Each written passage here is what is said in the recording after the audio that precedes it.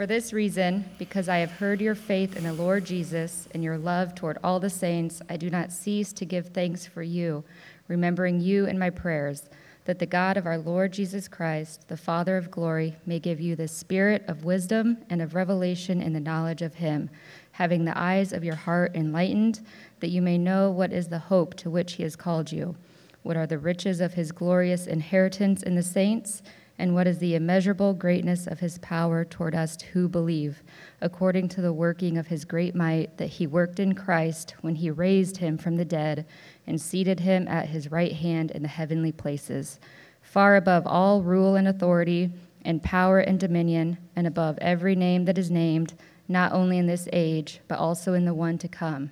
And he put all things under his feet and gave him as head over all things to the church, which is his body, the fullness of him who fills all in all. This is the word of the Lord. Thank you, Katie. One of the things that I think is just so fascinating about God's word is he even says it's living and active. It's sharper than any two-edged sword, piercing to the division of soul and spirit. And just thinking about how, hunting is a passion of mine, and I struggle to even keep my knife sharp. And I got a really expensive knife for my birthday one year, and I'm just what's wrong with me? Am I not a adequate man that I don't know how to sharpen a knife? I think I do, but then it goes dull super fast, so I don't know. But it's the Word of God has a sharpness to it that never grows dull. And as we go through the Word of God here and going through the book of Ephesians that we've launched the church with for about 14 weeks, we'll be walking through this book that's only 6 chapters long, but one of the commentaries I look at is over 900 pages just written about these 6 chapters. And that's one of the reasons we have these little scripture journals too, is looking at how sharp the Word of God is to speak into our moment right now, September 15th, 2019. It's not dull. It needs to be refashioned or reworked for this time and this age. It is actually just as cutting edge, no pun intended, it's just as cutting edge today as it was when it was first written. And I think for me, growing up in this community, I would have said, if you would have asked me when I was in high school, 1995, 1996, I would have said I believed in God. I also would have thought, though, doesn't everybody in this community believe in God? Maybe I know a couple atheists. I might know some atheists in our community, but don't most people in our state, don't most people in our community, don't most people in America just believe in God? If someone came up to me in high school and said, "Are you an atheist?" I would have been No, I'm not an atheist. Are you kidding me? I'm a Christian. I attend this church kind of around the holidays and stuff, and I've grown up kind of going to that church. I knew a bunch of hymns. I thought Amazing Grace, and there's still some ladies in this community. A lot of them have passed away, but man, when they would sing Old Rugged Cross, there was just something that gave me this warm fuzzy that I was just man, that is powerful. I knew almost nothing about the Bible, though. Almost nothing. I was just thinking, I was what did I know about the Bible when I was growing up? And I would say, I knew there was Mary, I knew there was Jesus, I knew there was Moses, I knew about David and the throwing the rock at Goliath. I knew Noah had an ark. I knew Daniel was in the lion's den. But if you asked me to talk about any verses of the Bible, or you asked me to expound on anything in the Bible, I'd be man, I just gave you everything I know. I've just maxed out all that I know on the Bible has just happened in your presence, And church for me, this was so much, I think, of my growing up, and it wasn't negative towards the pastors or anything, but church for me felt like something you had to endure. Church wasn't an enjoyable thing. It was almost like running a marathon or working for a farmer, where I was okay, this is not going to be enjoyable. I'm going to endure this, but I'll feel good when it's over. That was kind of my view of church, is I'm going to leave feeling so good about myself. after I endure a church service, And it wasn't until I was in high school and the sins that I was secretly doing that I thought were going to really make me happy, I then became convinced that God was more real than I ever thought he was. He let me know that the things I thought I was keeping and like secretly, like no one knew what was happening, that he let me know that he knew what was happening. He saw everything that I was doing. I thought I was leading like the kind of the life that was going to make me happy, and he let me know that I was being rebellious. He let me know that I was living in a way that did not lead to life and wasn't what he had for me. It wasn't the best he had for me. And I tried to make some deals with him, like, hey, what if I do this? Will you leave me alone? What if I kind of make my good a little bit better? Will you like back off? And he instead like doubled down on his conviction of my heart and letting me know he saw everything, letting me know that he had a better way. And I remember sitting in a church not too far from here in the community and looking around and being like, oh my gosh, I like passionately know God is real. And I remember thinking this in like 1996. I know very much that God is real, but I'm not on the right side of him. Like, I just remember being like, I'm not on the right side of him. I know he's real, but my sin, the secret sins around me that I'm believing that I'm trying to make everybody just think I'm a good person. And like, God's going to mess this up. He's going to break in and let people see that I'm not just a good person. And so I'm not an atheist at this point, but I'm also not where I need to be. That was key for me. It's like, okay, I'm not an atheist, but I'm not where I'm supposed to be. This is a big part of today. This is a big part of the passage in Ephesians is where do you go from there? Where do you go where you're like, I believe in God, but I believe in him a way that I'm not where I'm supposed to be? Where do you go from there? Last week, Paul gave us a 202-word sentence. So we covered all these verses that were just one sentence because Paul was so passionate, he couldn't stop to put a period down in his sentence. And this week, we go from a 202-word sentence to now a 169-word sentence. I mean, he just kind of like stops and then goes, and then he like lays in again to like this tirade that he's going to do. But last time he was teaching us. So all those 202 words were teaching. This time, though, it's a prayer. He's now praying for us, praying for the Ephesians. And it's in chapter 1, and it starts in verse 15 this morning. Chapter 1, verse 14, it says, or verse 15. For this reason, because I've heard of your faith in the Lord Jesus and your love towards all the saints, I do not cease to give thanks for you, remembering you in my prayers. So the first thing that Paul brings up here is you have believed. Look at this, because I've heard of your faith in the Lord Jesus. He's so excited that these people have faith in Jesus. Which the obvious question is, well, what does it mean to have faith in the Lord Jesus? And that's actually a really important question. And so there's going to be a bunch of verses, but it's like we can't move on from here at the very important face of this is what does it mean to have faith? Because Paul is starting right out of the gate saying, wow, you guys have faith in Jesus. So the reformers in the 1500s, going way before that, people have kind of like dissected what faith is. Because I could just be like, hey, have faith. And you're like, okay, am I having it? I don't know if I'm having it or not. Am I having it right now? I'm not sure. So one of the components of faith, I'm going to give you 3 components. So feel free to jot this in your scripture journal if you want to. The 3 components of faith is knowledge, belief, and trust. Knowledge, belief, and trust. So first of all, knowledge. So I don't stand up here today believing that God is a cucumber, right? Like I don't believe God is a cucumber. Like, I'm not, like, getting all the cucumbers out of my garden and worshiping the cucumbers. Like, that's not my knowledge of God.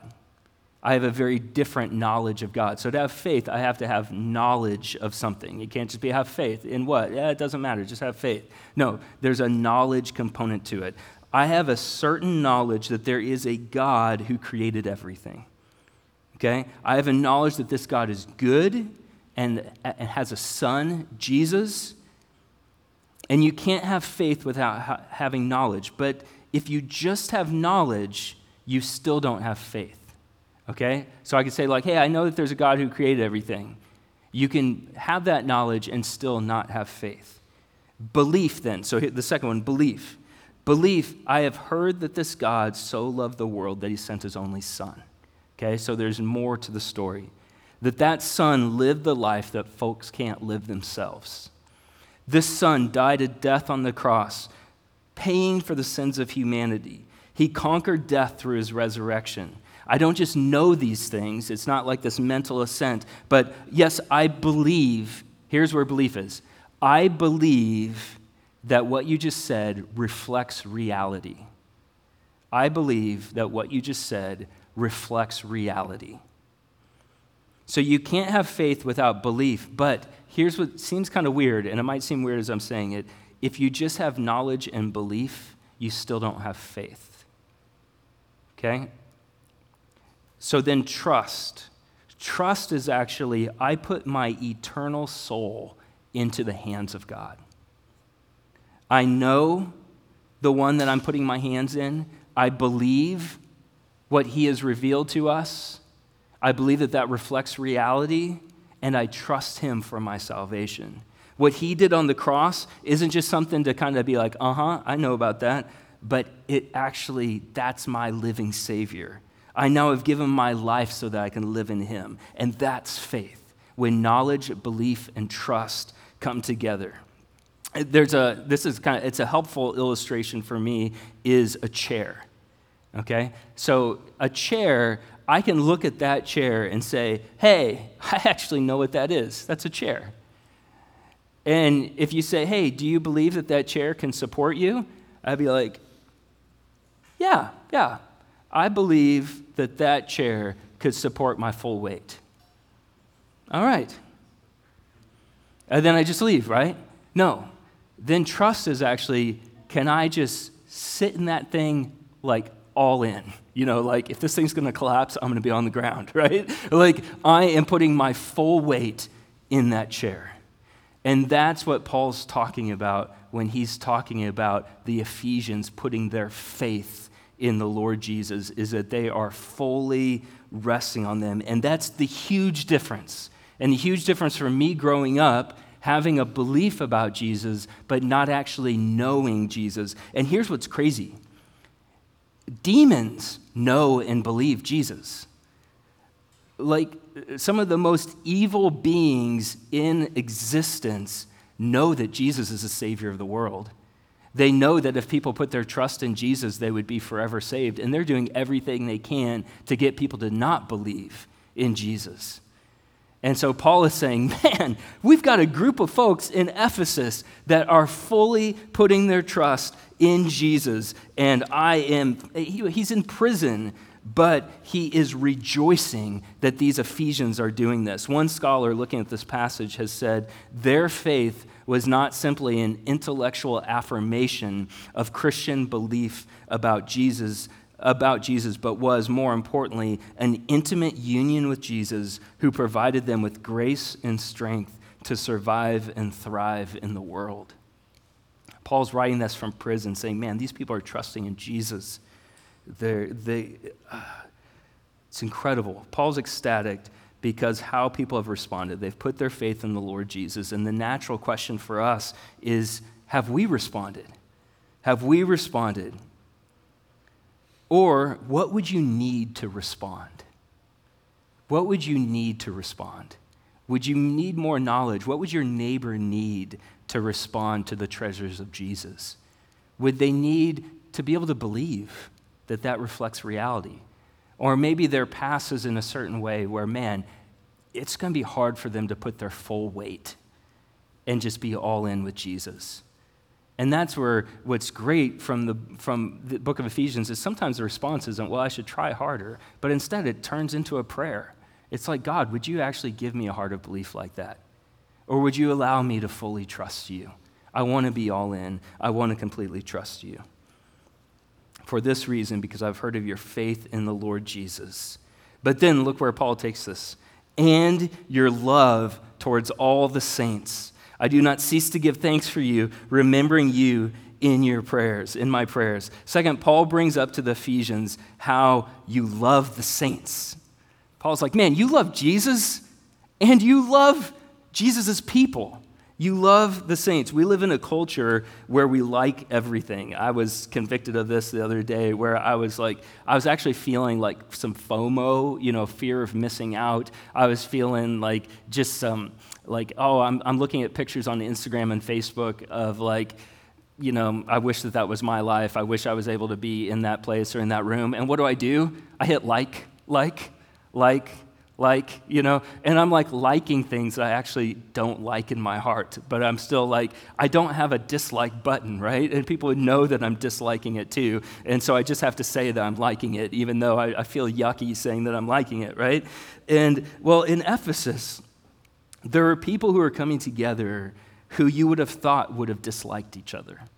They had racial differences, they had religious background differences, they had economic differences, and yet Paul isn't saying, man, when you guys are together, you look like you like each other. Like you kind of put on these masks and you kind of you grit your teeth and it looks like you like each other. No, Paul's able to say you guys actually love each other. You love people that on paper you shouldn't love because of all the differences that you have, but you have Jesus in common. And with Jesus in common, you're recognizing that it's man, what Jesus has done for me and how Jesus has saved me and changed me, how could I look at you and look down on you? Or how could I look at you other than to be man, this is crazy that he loves both of us. And when I was at UNI and I'd just come to Jesus in Cedar Falls, there was a lady that I'd never encountered a person that was a punk rock, punk person, and so this lady just had I don't even know how to describe her, but she had all the piercings, all the tattoos, all of the every time I saw her, her hair was a different color, all black, kind of baggy clothes and stuff. And I remember just having a love towards her, just being man, Jesus saved me and he saved you. Crazy, huh? Look at me and look at you. He saved both of us, And I just remember her and I having a conversation one time, and she's like, Tim, I'm kind of surprised that we're friends, And now this is going to make me sound like the hero of my story, and I'm not the hero of every story, 100% guarantee you I'm not, but this one came to mind was that I remember looking at her and being you know we're going to be in heaven forever together, right? Why can't we be friends now? It's we're going to share the same space together, so we should probably not push each other away. We should be come on, let's do this together. And John 13:35 is a prayer. It should be a prayer for all of us in our community, and just a prayer that the Lord would do this. By this, all people will know that you are my disciples if you have love for one another. And I love he just cuts to the chase, not if you can get along with each other, work out your differences, you should look good. So, it's not putting up a false identity or anything. It's just 100% hey, what if you guys could have a genuine love for each other? And man, I know that there are probably stories in here that we don't know, that only you know of reasons that church has hurt you in the past, or there could be all sorts of things that are genuinely tragic.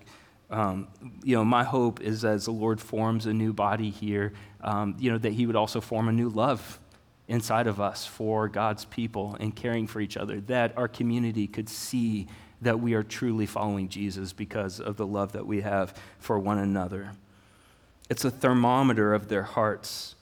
And, a good question for us is just, do I love the saints of Collins Maxwell? Do I love those in Collins Maxwell who are followers of Jesus? Do I love the saints of Baxter? Carrie Ann's prayer was just incredible with just the heart that that she has for the town that she grew up in, and the desire, not a prayer of condemnation, but a prayer truly to build up the body of Christ. Maybe there's some healthy restoration that needs to happen, redemption, conflict resolution, and it's great. Like, that's why we lock arms together. That's why we're a church together, is we want to be able to help each other with that. So Paul has rejoiced that they believe, that they have faith. He's rejoiced that they love each other, and he is praying that they grow. Look at verse 16. I do not cease to give thanks for you, remembering you in my prayers.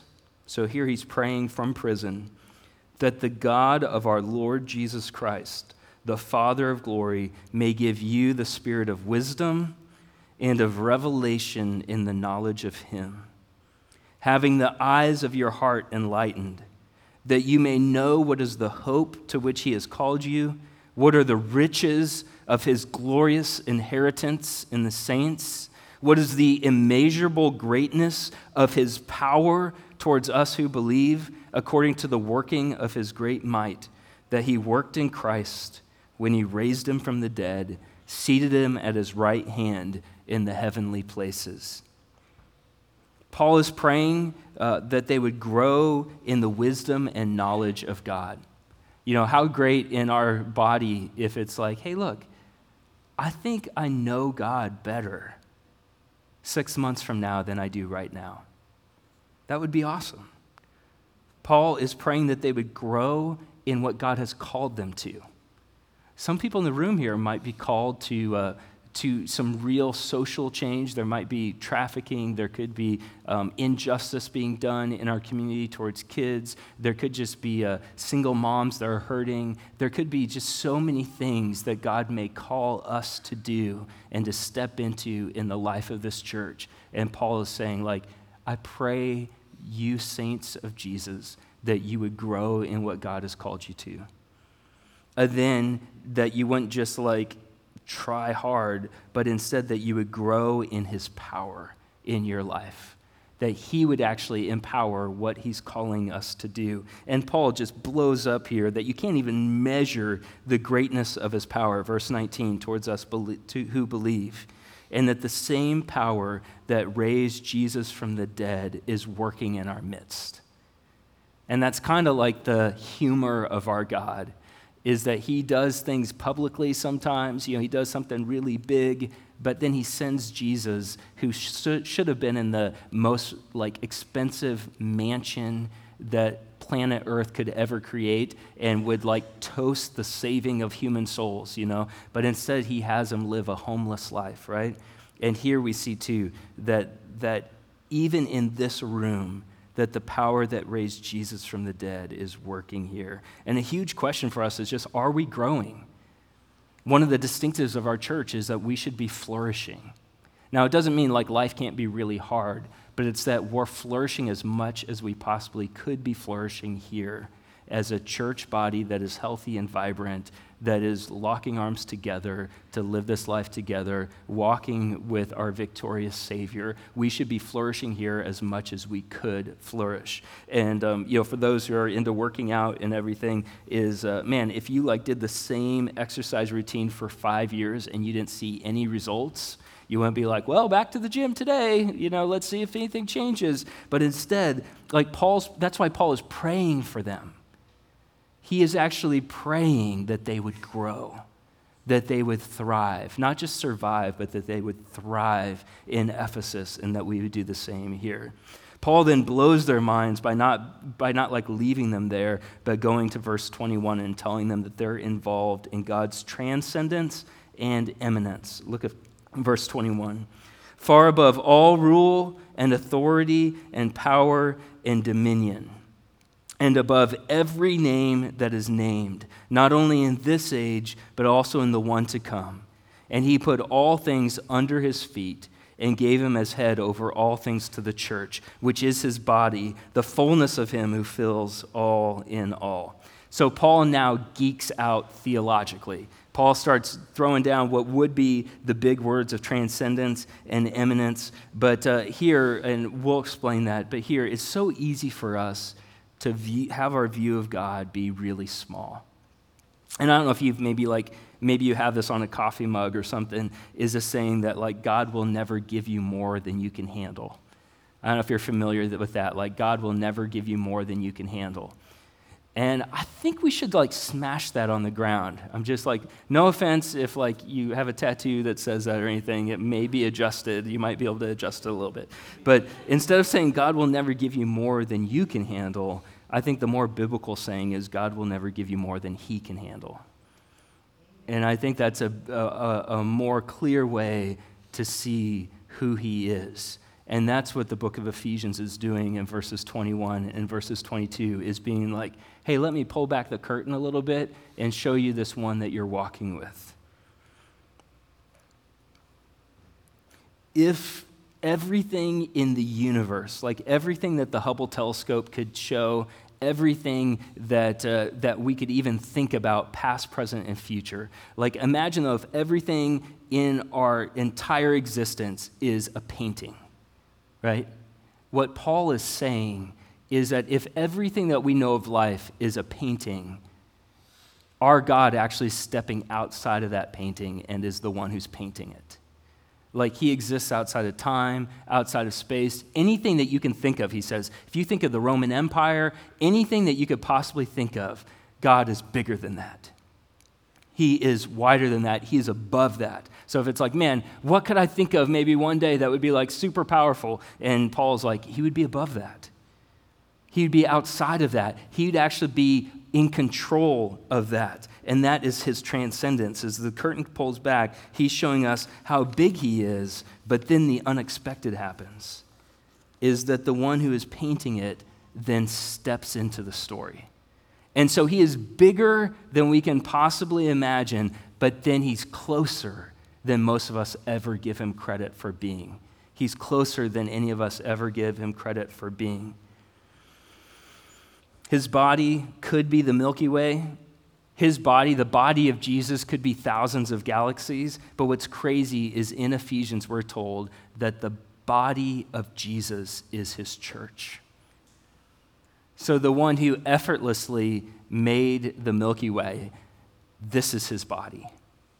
And this is what he tells us. It feels like the Bad News Bears or something. It's like, man, us? Are you serious? He took the island of misfit toys, and that's his body? And it's yeah, that's why you actually like that movie, is because how much it resonates with how the most unlikely can have powerful things done through them for his glory. C.S. Lewis writes this in his book Miracles on chapter 14. He says, he comes down from the heights. I think we have the quote on here too. I don't know if you see it. Starts with he comes down. It's worth seeing. There you go. Thanks, Hannah.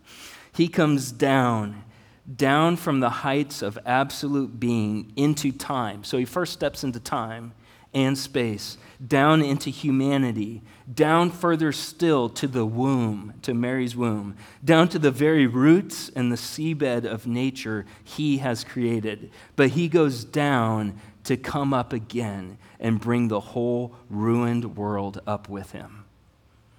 It's majestic. Paul is so stinking excited in this prayer, talking about the Ephesians being in the center of this reality of both how big God is and how near he is. And we should be equally excited through faith in Jesus to be as much as they are involved in the center of what God is doing in our place. Do you see how big he is? Do you see how near he is? Would we trust him there? Maybe for the first time, God's opening you up to this reality. And it's man, I'm here, I'm running. Being a part of his body is a wild ride. Being in this room, planting a church, and seeing what's going to happen is going to be a wild ride. He's ferocious in pursuing us. He's changing us. It's for our good. He designed us. He redeems us. He sends us. He doesn't just do it, though, from a throne. His last words to us in Matthew, which we have on these banners as you're walking out to, his last words are, I am with you always to the end of the age. So as we're walking out of this place, he's told us, I'm with you always to the end of the age. I'm the head of the church. So there are several appropriate ways for us to respond this morning, and I thought as the worship team came up, who will be leading us back into worship soon, a few ways for us to respond. One way for us to respond is that some of you who maybe you came to Jesus 5 days ago, maybe you fully put your trust in Jesus 5 minutes ago, maybe you've been you've been following Jesus for 15, 20 years, is, I'd mentioned this earlier, baptism. Baptism is not, it's not like a magical thing. There's no magic in the water. But what baptism is something that Jesus gave us that very tangibly shows what's happened inside of somebody. So baptism doesn't save anybody, but when someone is saved, putting their trust in Jesus as their Savior, baptism shows to a community that I am a follower of Jesus. And I have been in the room. I've baptized people that while I was baptizing them, and I didn't know it, no one in the room knew it at the time, but as a person was being baptized, when they came out of the water, other people in the room put their trust in Jesus for the first time, and we're like, holy smokes, this thing is real, I'm all in. And I've had that more than one time that's happened, and it sometimes, I've heard a good friend of mine, David, who was here 2 weeks ago, was like, man, the best sermon you'll ever preach in your life is in the waters of baptism, that God will just do a beautiful thing. So talk to me, someone, if you'd like to head down the road of that. Another appropriate way for us to respond is communion. Jesus gave us this meal. He is so big, and he is so near. And he said, hey, I actually want to give you this meal, and when you take it, I want you to remember what I've done for you. And I'm with you always to the end of the age. So he is with us even here. His presence is with us. The bread represents his body lived in our place. He lived the life that we couldn't live, so that we could have his life. And so as we take the bread from the inside out, his body representing us and living the perfect life we should have lived.